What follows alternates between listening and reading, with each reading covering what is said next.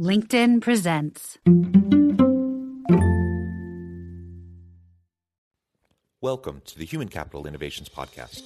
We're your source for personal, professional, and organizational growth and development, where we share original research, explore industry trends, and interview executives and thought leaders from across the globe. We hope you join us often for practitioner-oriented content around all things related to leadership, HR, talent management, organizational development, and change management. Maximize your personal and organizational potential with Human Capital Innovations Podcast.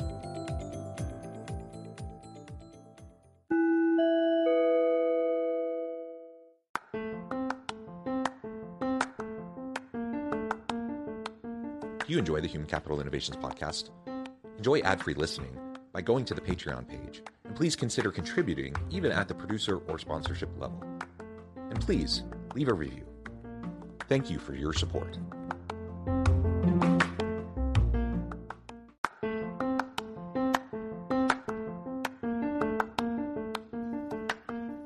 Welcome to the Human Capital Innovations Podcast. In this HCI podcast episode, I talk with Bobby Harrington about the importance of self-trust, self-belief, and self-leadership.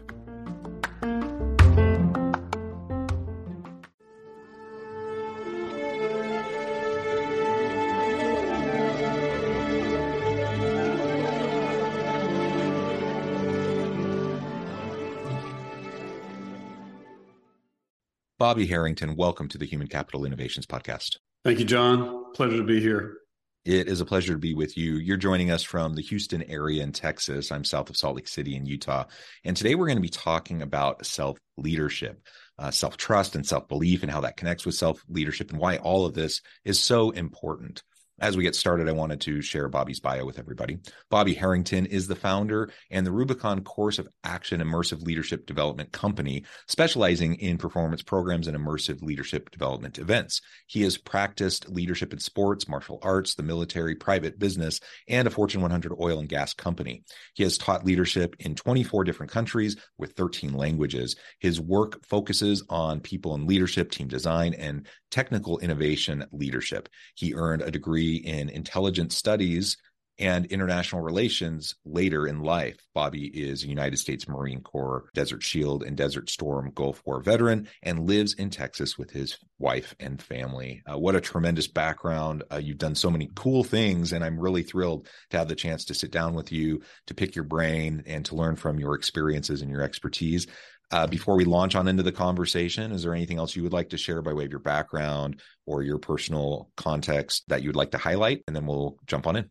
No, I think you pretty much covered it, John. I like it short and concise. Thank you. Okay.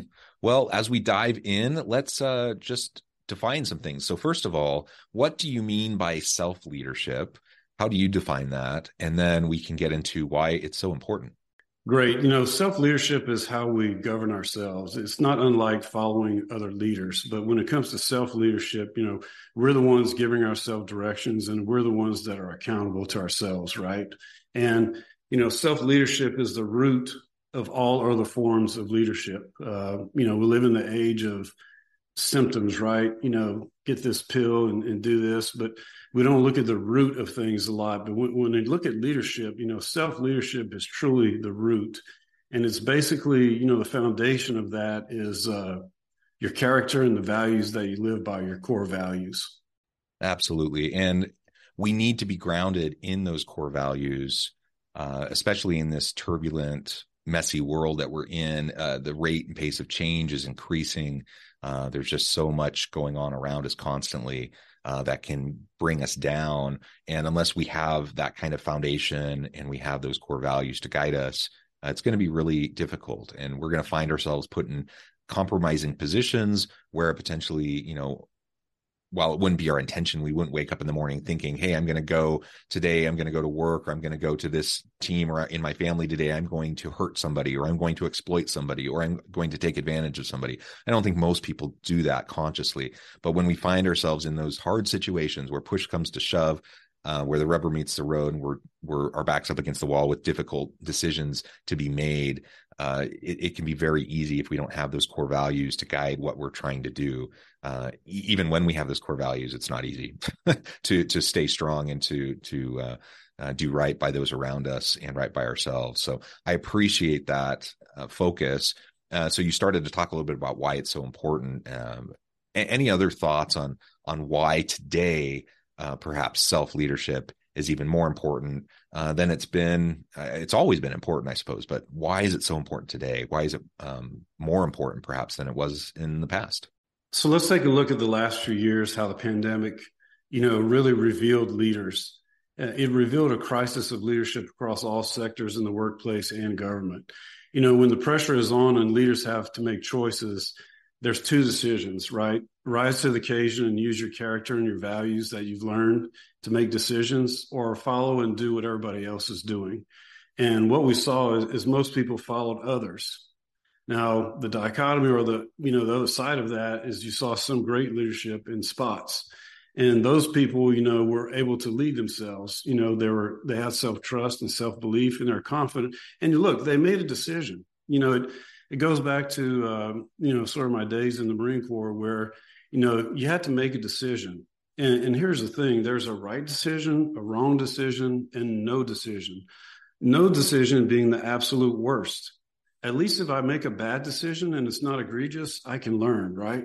It's kind of like failure. There's two dimensions to failure. The constructive side where you learn, and the destructive side where, it's kind of woe is me. But that's kind of my thoughts on the last few years. Yeah, I think that's absolutely right. I've seen so many people that have analysis paralysis. They just get stuck on decision making. And to their credit, they're recognizing the complexity. They're recognizing the messiness, and they want to make the right decision, but they get so stuck and trapped in that moment, and they're not able to move forward at all. And no decision is probably the worst thing you can do, because at least you certainly don't want to hurt people, but you put your best step forward, and then you have this continual cycle of self-reflection and evaluation. And then you can see, did it work? Did it have the impact that you thought it would have? Were there unintended consequences that you need to now account for? And then you iterate and you learn, like you said, you learn, you iterate, you try something else, and you improve over time. Nobody expects you to be perfect. You're never going to be perfect, regardless of whatever your best intentions are. And so move forward. Learn from mistakes if they happen, own up to those mistakes if they happen, lean on the expertise of the people around you, and you'll get better, and you'll make better decisions, and you'll have better impact on those around you. But if you get stuck in just not being able to move at all, the outcome of that is essentially the same.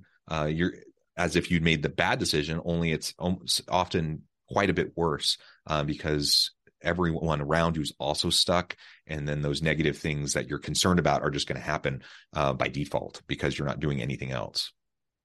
No, that's 100% correct. And I don't know, you have so much varied experience throughout your career, in sports and military and business, et cetera. Any examples that you've had, that help illustrate this point and drive it home in terms of, where you've perhaps seen people who are really excellent at being able to move forward and live and lead based on those core values and make the decisions and learn from their mistakes, versus maybe where that didn't happen and you had people who are a little bit stuck, like we were just talking about? Yeah, no, that's a supreme question. So I would go back to the Marine Corps. The Marine Corps is all about being aggressive and making decisions and learning from them, and trying not to make that egregious, again, decision. And, back to your point about, people getting stuck and paralyzed, that's sort of, it's like a wildfire. If people see that the leader's stuck, well, then they want to be stuck. They don't know what to do. And I've seen a lot of people, for me, that's kind of what differentiates managers versus leaders. A leader is steeped in action and is going to see the forest and not necessarily the trees, whereas a manager is going to see a tree and, how tall is the tree, how wide is the tree, and, how can we cut this tree? And, the leader is like, hey, let's get to work. We got axes, let's go.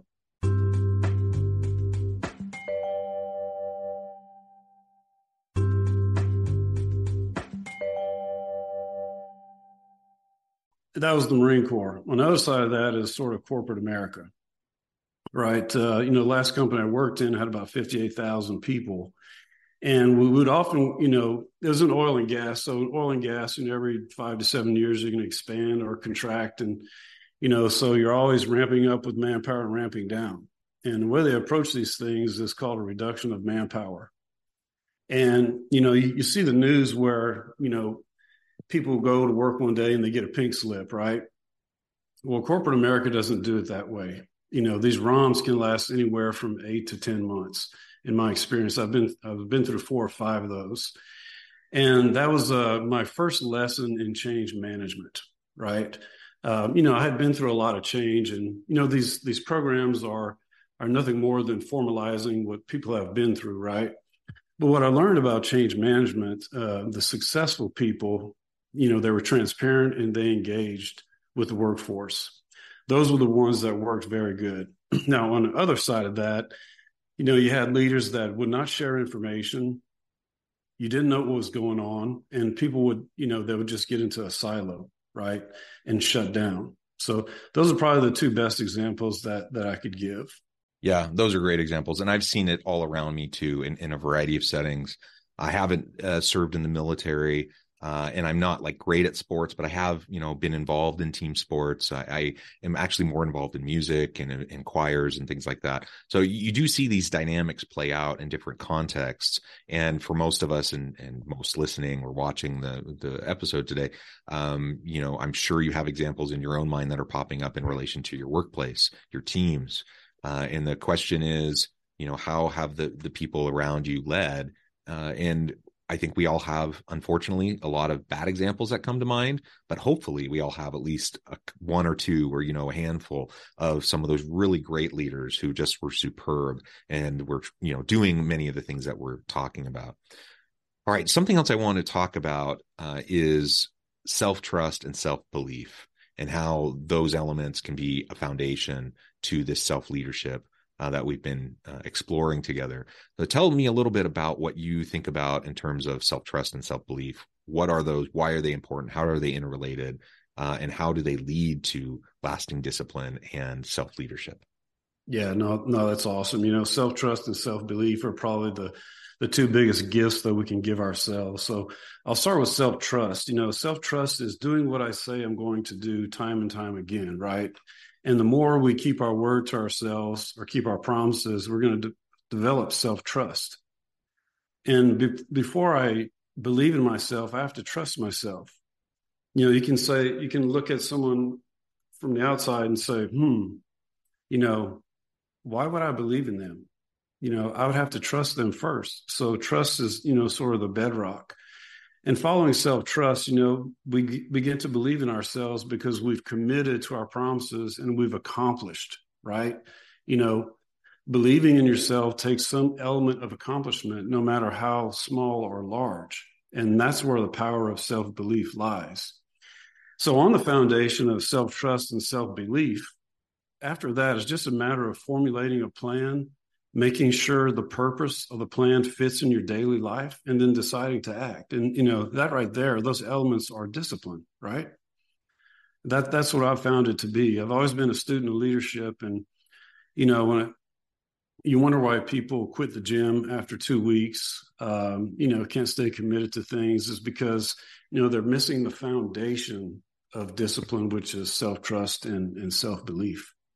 Now, how do you develop that if you don't have it? Now, again, I see a lot of really well-meaning individuals.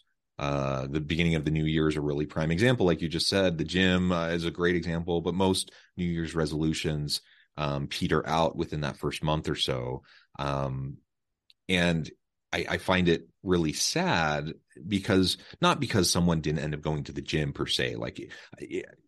But I wish, if they had if they committed to themselves that they were going to do this, to try to see it through, it would be almost better if they hadn't made the goal in the first place, right? Because now they're doubting themselves and they're saying, oh, see, I can't do it.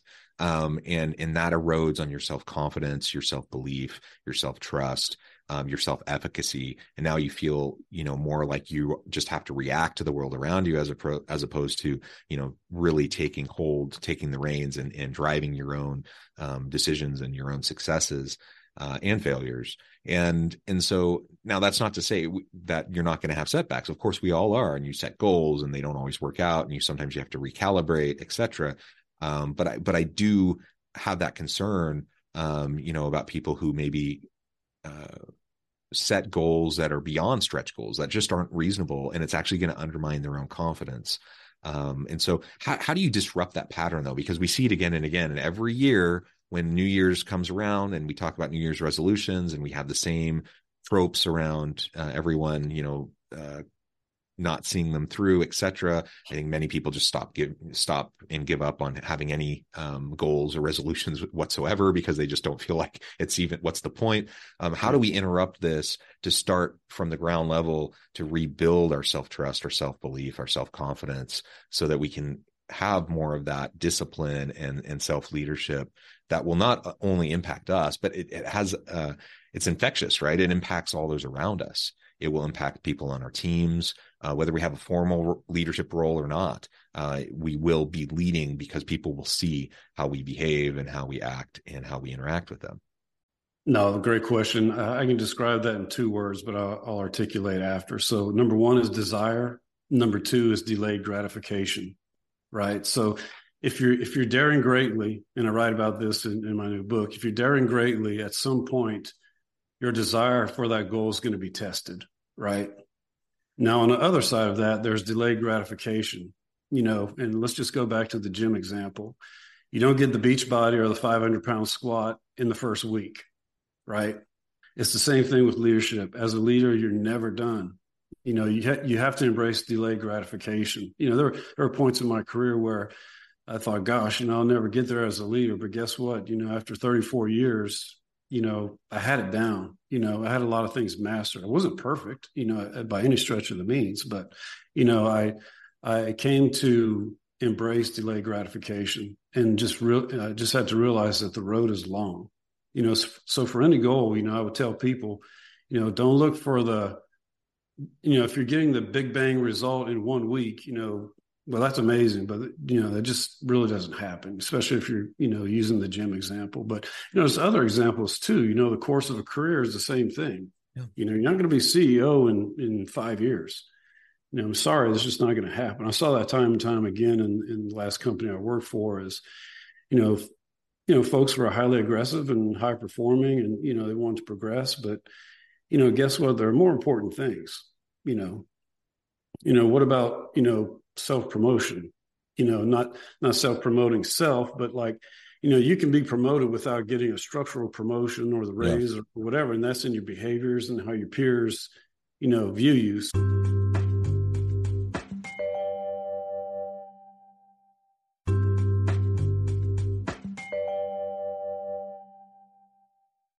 Yeah. So again, as we think about building that discipline with delayed gratification, it's an interesting thing, because in popular culture nowadays, we hear a lot about being your true authentic self and living in the moment and being present and mindful and all of those things. And I think sometimes, now people can have different opinions about all of those things I just said.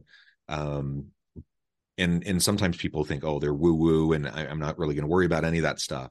And other times people feel like, oh, it's completely separate from this whole idea of delayed gratification. I just don't think so. And I think it's a common narrative in popular culture that somehow it seems like if you have long-term goals, if you have delayed gratification, if you're working for the future in at the expense of, joy, happiness, or, some sort of pleasure today, that somehow that's bad. I don't think that's actually what it means when we talk about being mindful or, mindfulness practices or those sorts of things. I think the two can and should go hand in hand. And in fact, I think you're going to have more discipline. You're going to be able to be more resilient as you practice regular self-care, as you practice mindfulness, as you not only live in the moment and enjoy, what's in front of you right now, the relationships, the people you're talking to. Don't be so distracted, be in the moment. But at the same time, you can still prepare for the future, whether it's higher education that takes years, or whether it's honing a particular skill, or we talked about sports. You don't become a great basketball player or baseball player, or name the sport. You don't become great overnight. I don't care how talented you are. You have to work at it consistently over time, every day for years before you're going to have any of those massive results. Same thing in business, same thing in relationships. And so we have to be in the moment, but we also have to prepare for the future, and have that delayed gratification, be willing to sacrifice a little bit now for successes in the future. And as I think about my own life, now I'm not like the epitome of like any great example or anything, but I look back, and I'm in my mid 40s now. I look back at, the last 20 plus years of my career and education and various work opportunities, research, etc. And I think, wow, there are a lot of things that things that I have opportunities with today that I wouldn't have opportunities to do had I not done certain things 10, 15, 20 years ago. That at the time, I just kind of had this hope that it might pay off. I had this hope that maybe it would have a positive influence on my future, but I didn't really know. And in some cases, I didn't even have a hope. I didn't even realize that it could potentially influence me in the future. And yet, as you consistently make those efforts over time, life starts to unfold before you, and new opportunities arise.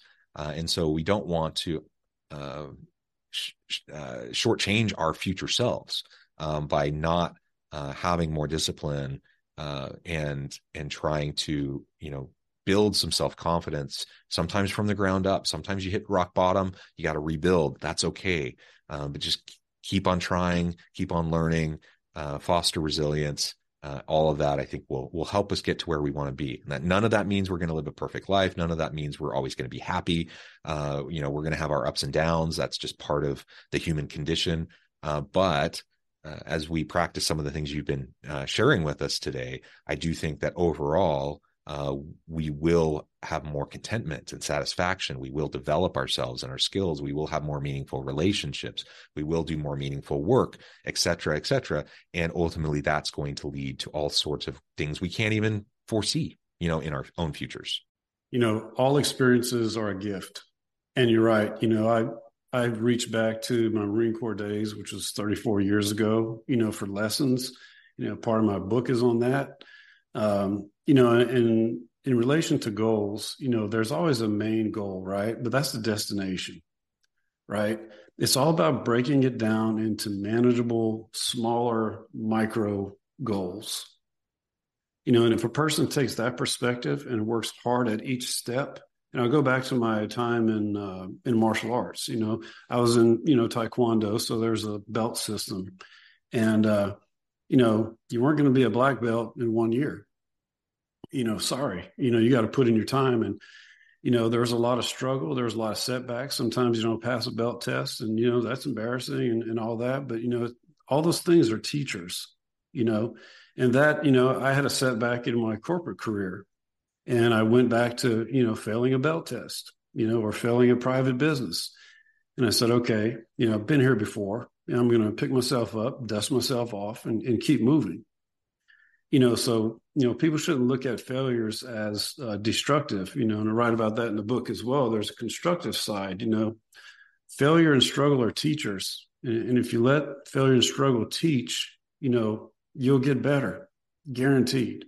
Bobby, this has just been a really great conversation. I know we've only scratched the surface. The time has flown by. I need to let you go here in just a minute. But before we wrap things up for today, I wanted to give you a chance to share with the audience how they can connect with you, find out more about your work, your team, where they can find your book, and then give us the final word on the topic for today. Absolutely. So, folks can find me on LinkedIn. I'm on Facebook and Instagram. They can find the company at www.therubiconcoa.com. Again, that's therubiconcoa.com.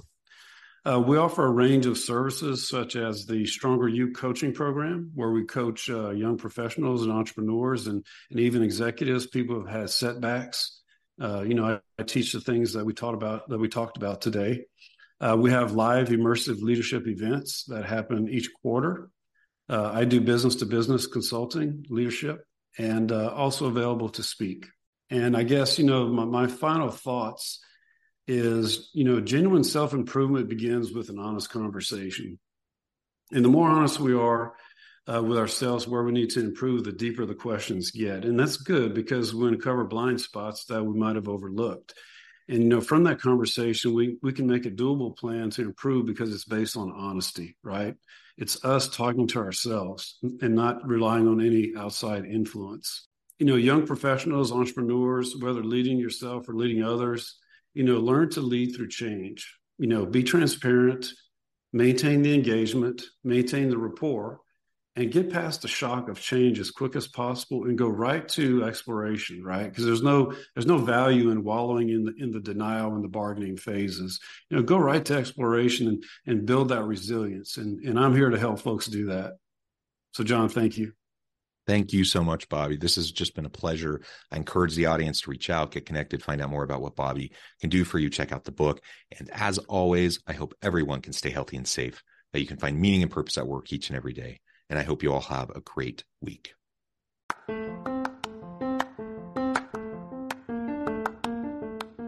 you enjoy the Human Capital Innovations podcast? Enjoy ad-free listening by going to the Patreon page. And please consider contributing even at the producer or sponsorship level. And please leave a review. Thank you for your support.